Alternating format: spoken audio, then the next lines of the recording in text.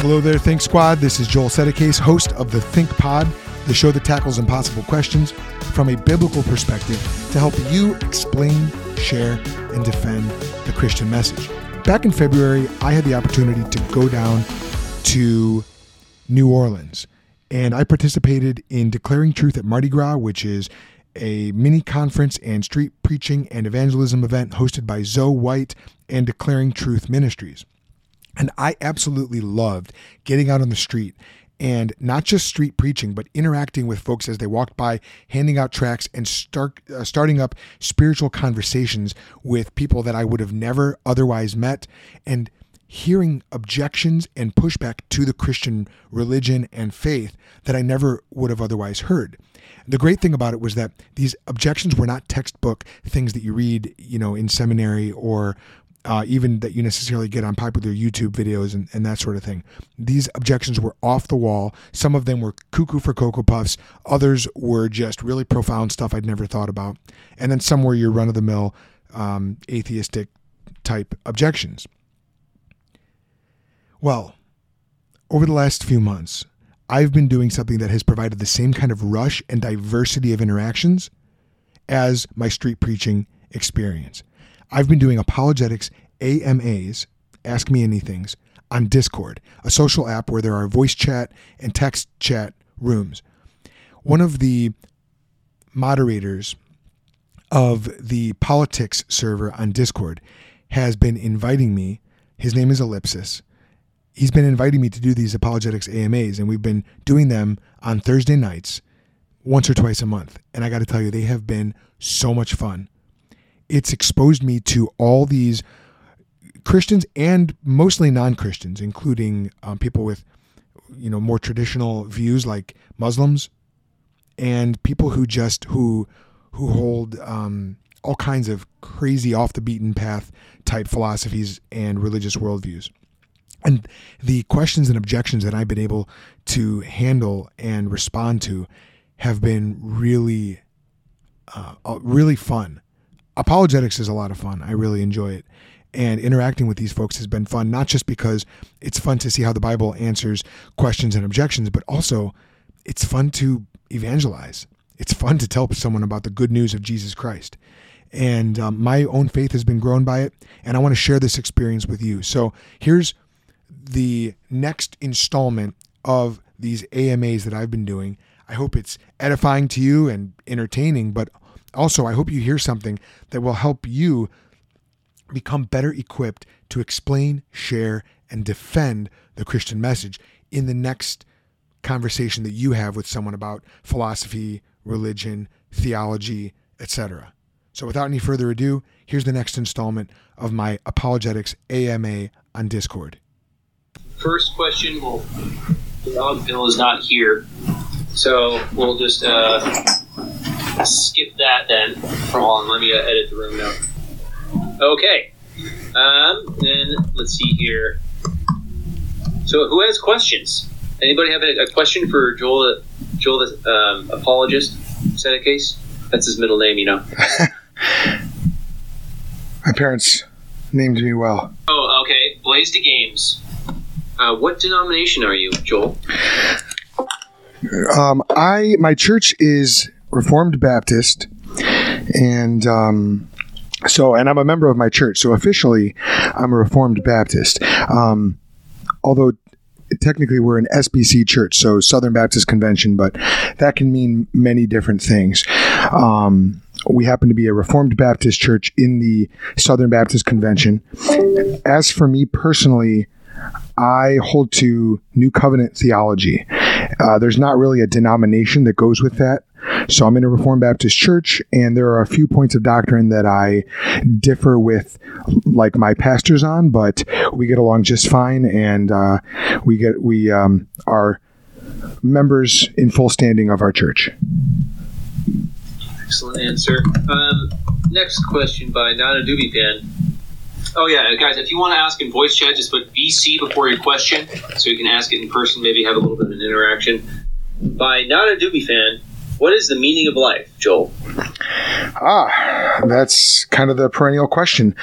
Well, the meaning of life is to know serve and glorify God. That's the purpose for which we were all created. Happy to elaborate on that if needed, but if that's all we're looking for, then happy to share it. Yeah. Hey, dude, I'm okay. People aren't wanting to. Again, if you want to interact with Joel, might be a little bit more fun. If you want to talk, just put BC next to your question. Just to move on to the next one. By Jesus, period. Question. Opinion on Zionism and what happened in the Middle East. That's kind of broad, but I'll go lobbing it your way, Joel. Okay. Great. So I'm definitely not a policy expert. And it depends on really how you define Zionism. So do I believe that the Jewish people have a right to live and defend themselves and exist in their ancestral homeland? Yeah, absolutely. I'm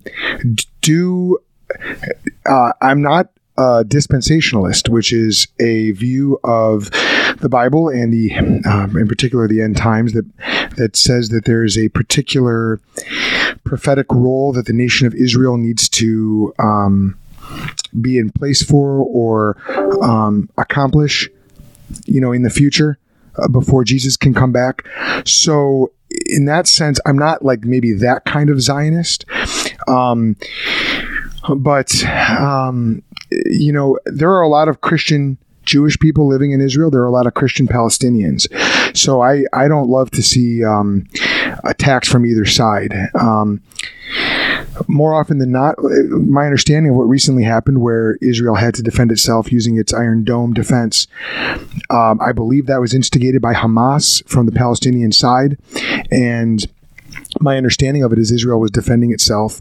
And as a sovereign nation, of course, I believe that it has the right to do that. So that's pretty much where I stand on that. I love the Jewish people. I love the Palestinian people. I want to see many, many more Jews and Palestinians become followers of Jesus Christ, the Messiah, who's also the Savior of everyone, Arabs, Jews, Gentiles, everyone. Excellent. I'm going to go ahead and, text question people. I'm going to go ahead and skip right to Adam because he's got a voice chat question. So I'm going to go ahead and mute you, Adam, and you can go ahead and ask it yourself.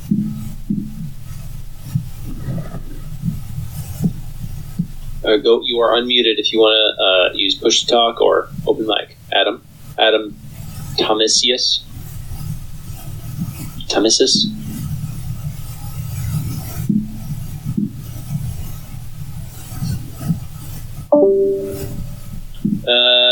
Okay. Are you there, buddy?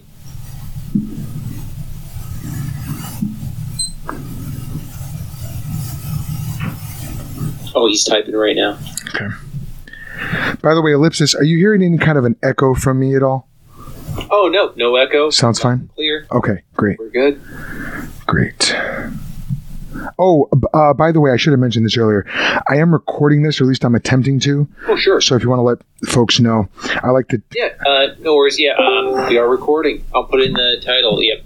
Cool. Usually they're pretty recorded. But, so I'll ask Adam's questions. So it's because it's actually kind of smart.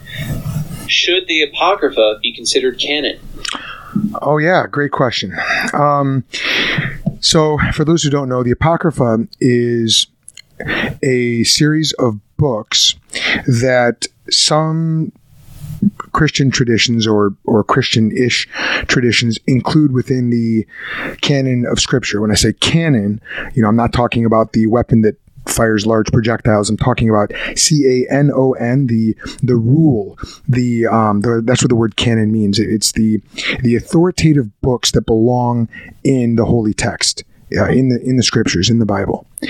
And the Apocrypha is a collection of books that are primarily written in between the end of Malachi, which is the last book in the Old Testament, and the beginning of Matthew, which is the first book in the New Testament, or Mark, it was probably the first one chronologically written.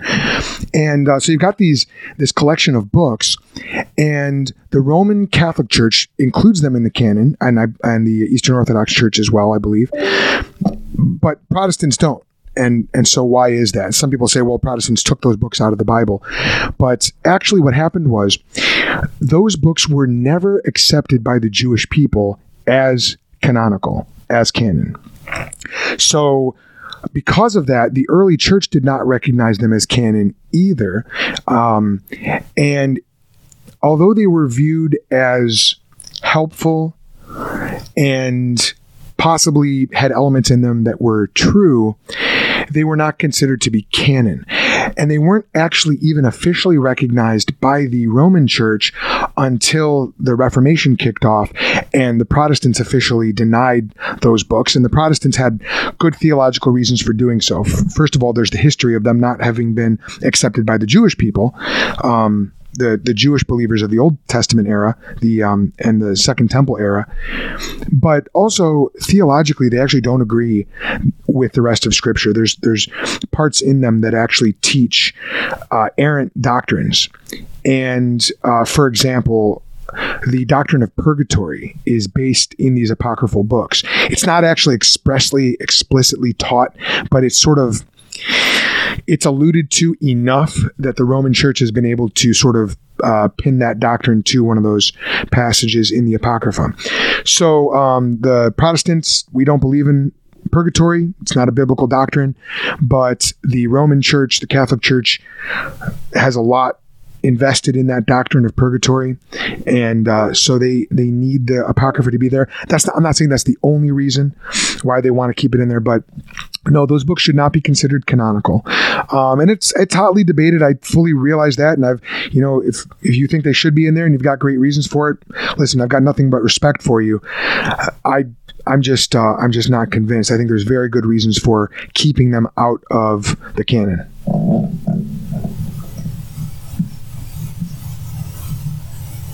There we go. Thank you so much. Sorry, I was editing the channel. Hope that satisfies your question. Here's a theological question for you from Suduk. I'll go ahead and unmute you, Suduk. Go for it. Suduk. Hey, so I was just curious. I guess I'll have a follow-up question after my initial one.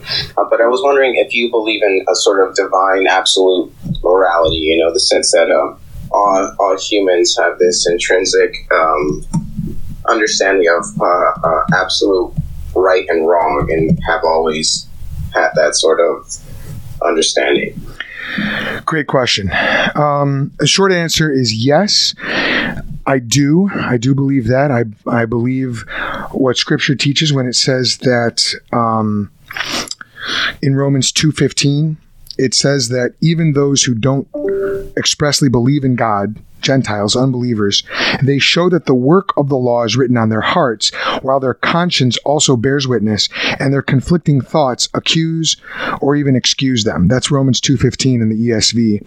And so, yes, there is an intrinsic morality that God has written on the hearts of all people, whether they're religious, unreligious, atheistic, or what have you. And that's why there are mores, laws, ethics in every society. So I guess my follow-up question would be, why does it seem like those ethics and moralities and laws don't seem to be consistent from society to society, or even from time period to time period? Even in the Bible, one thing that I think pretty much every modern civilization can agree on today is that, pedophilia is wrong, slavery is wrong, but there's never any instance in the Bible where this is anything that's expressly condemned in any way, as far as my understanding goes. But even in the societal acceptance and the laws, like you say, they kind of sort of seem to evolve or develop over time, as our ethics do, in my view. But how do you I guess justify that observation? Oh yeah, man, that's a great question. So first of all, when it comes to pedophilia, it's definitely condemned in Scripture. Scripture teaches that sexuality, that sex is between a married man and woman, never a child. Jesus himself said in Luke 17:2, it would be better for him, for a person, if a millstone were hung around his neck and he were cast into the sea, than that he should cause one of these little ones to sin. And so to cause a child to engage in sexual immorality or to use a child in that way, Jesus basically says, look, before you do that, wrap a humongous stone around your throat and hurl yourself down into the sea. And if you know the first century view of the sea, it represented chaos, the abyss, doom. Basically, it's saying, doom yourself before you ever cause a little child to sin or to stumble. So pedophilia, absolutely off the table. The prohibition on incest, that is biblical. That comes from the Bible. And the Old Testament expressly forbids it. The New Testament forbids sexual immorality, which is an allusion back to that Old Testament standard. So yeah, the reason why I, as a Christian, know that those things are wrong is because God has revealed them to me in His Word. I also do have a conscience. So there are certain sin that I just, that I find revulsive, as I'm sure you do as well. But you're right in that the things that I find repulsive and the things that you find repulsive might not be the same. And my culture and your culture, or our culture and somebody else's culture, might have different mores and ethics. And so why is that? Well, there's different reasons for that. Part of the reason for that is because some of the things we call sinful aren't actually sinful. You know, there are some cultures where you can't drink alcohol. Well, drinking alcohol is not a sin, although drunkenness is a sin. But some cultures take that fact that drunkenness is a sin and they go a little too far with it. You get the teetotaling movement, you get the prohibition movement, which, if you go back in our history, we probably needed that. I mean, our alcohol was out of control in the United States in the early 1900s, late 1800s. It was insanity how much people used to drink and the way that alcohol devastated our society. So they outlawed alcohol. A lot of people say that was a failed experiment. Some people say it actually worked.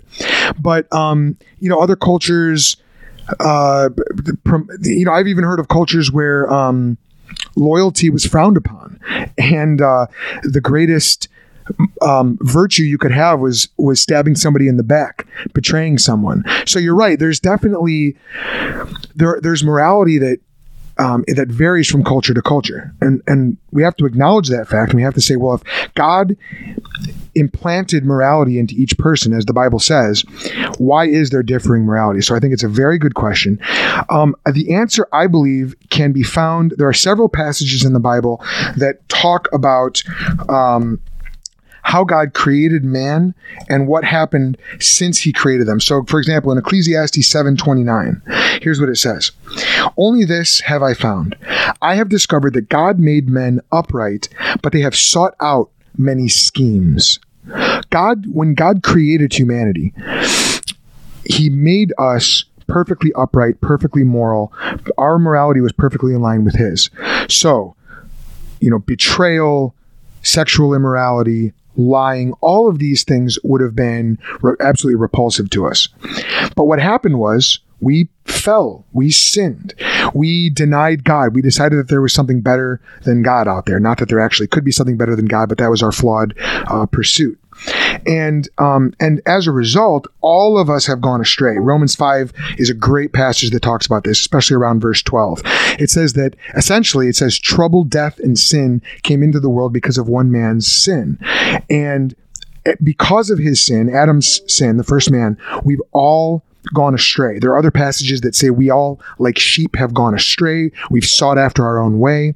And the Bible calls that sin. Even the very wandering from God itself is sin, and the Bible is very clear that the wages of sin is death. So, why do you have some cultures that are extremely pro-life? They would never think about killing their unborn children. And then you've got cultures like ours where we codify it. It's not codified as law right now, but it's the highest court in the land has said, no, it's okay. A mother can kill her child. Why is that? Well, it's because there are things that we value in our society. We've gone astray. We value sexual libertinism and sexual license. And we want to be able to enshrine what we view as our freedom to have sexual liberation, something that's been falsely called sexual liberation. But to do that, we need to be able to kill the product of sex, which is children. So the Bible has another word for this. It's called suppressing the truth. And we don't we don't suppress the truth because we think it's a fun thing to do. According to Romans 1:18-24, we suppress the truth in unrighteousness. So God is the source of all righteousness. We want to be unrighteous, so we suppress the truth. Now, what happens when you have a bunch of people suppressing the truth? You have a culture that is going to have certain values that are in line with God, and then other values that are very much not in line with God, not in line with God's morality. And that's where you're going to get these differing standards. When Adam sinned, we all died spiritually. And so, imagine a bunch of groping blind people, groping around in the dark, trying to feel our way towards the good, but never knowing anything but darkness. That's about as successful as humanity has been in getting to God through our morality. So, yes, there is an absolute morality. The fact that we have laws in the first place, the fact that we have a conscience in the first place points to that. We are moral beings. We recognize that. The fact that we all go astray in many ways only makes sense if you assume that the Bible is true, that there is an absolute morality. We all recognize that, and we condemn one another for being bad. I mean, go on Twitter sometime. That's what we do all the time. Go around Discord. So we recognize there is an absolute standard. We also recognize that other people aren't living up to that standard. And if we're honest with ourselves, we recognize that we ourselves are not living up to that standard either. The only way to account for that, I believe, is to recognize that we fall short of the glory of God, that God has given us that absolute morality. We know we don't measure up. And as St. Augustine put it, our hearts are restless until they rest in thee, until they rest in God. So that is why God had to send Jesus, or didn't have to. That's why he chose to send Jesus to die for us, to redeem us, and to restart humanity. And the incredible thing is when you have Christian societies, when people become Christian and societies become Christian, you get a remarkable uniformity in morality across cultures based on the Holy Spirit that is now indwelling people. So you'll actually get a reconformity back to God's, what the Bible calls the mind of Christ, the way that God thinks about right and wrong in the world. So there is a way out of that, that cultural disarray, that moral disarray, but that way out is only found in Jesus Christ. Excellent. I believe that should answer your question. By the way, I just posted in chat, if you guys are remuted after asking a question, voice chat, either when you leave the room or after the AMA, just DM me and I shall unmute you. Please be in a voice chat while that happens so I can. Next question, we have a question from Waffenhoff. I'll go ahead and unmute you to ask the question. Be nice. Hello, Joel. Hello. Hey, so sorry if this doesn't come out right. English is not my first language. All good. But I was just wondering, do you think the millennium of division between the Orthodox Church and the Catholic Church will ever be mended?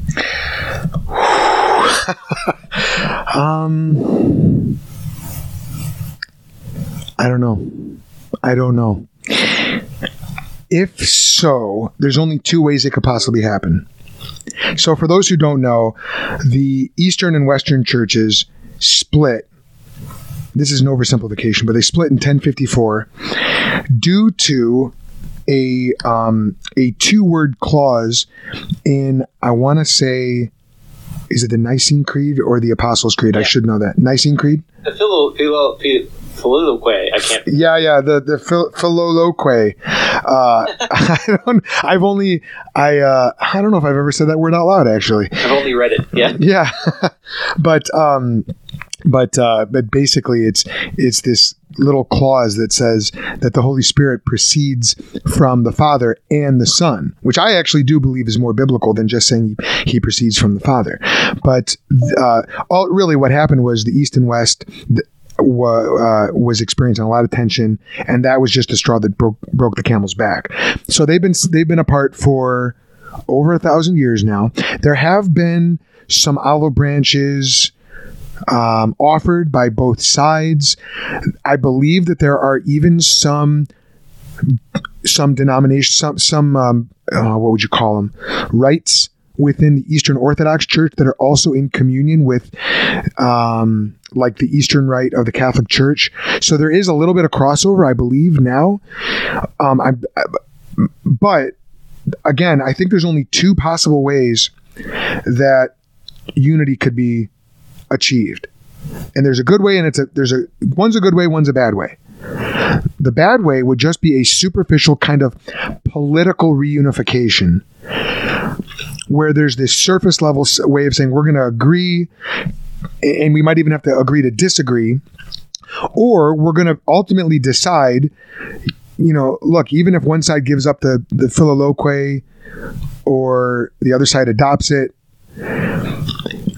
that's all well and good, even if they achieve organizational unity. But the reason I say that it would be a bad option is because the East and the West, the Roman Church and the Eastern Church, the Greek Church, need to reunify around Scripture, around the gospel. And there's a reason why there were the 5 solas of the Protestant Reformation: sola fide, sola gratia, solus Christus, sola scriptura, and soli Deo gloria.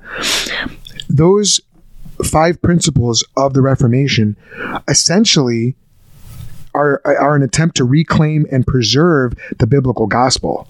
And a lot of people look at the church sort of writ large, the universal church here on earth, and they'll say the church is divided. Jesus prayed in John chapter 17, rather, that the church would be one. Why isn't the church one? Why is it so broken up? Not only between Eastern Orthodox and Roman Catholic, but also all the hundreds or thousands of Protestant denominations. That's all true, and I grant that. But there is an incredible unity that churches who actually have the biblical gospel, the gospel of salvation by grace alone, through faith alone, according to Scripture alone, through Christ alone, to the glory of God alone, across denominations, there's this trans-denominational unity that Presbyterians and Charismatics and Reformed Baptists and New Covenant theologians, they all have, that is centered not on organizational political unity, but around the gospel. So for me, I think it'd be cool, I guess, to see East and West get back together. But if it's just a superficial, if it's centered around anything other than the biblical gospel, they've completely missed the point. Because it's the gospel, the Apostle Paul says, and both traditions claim the Apostle Paul.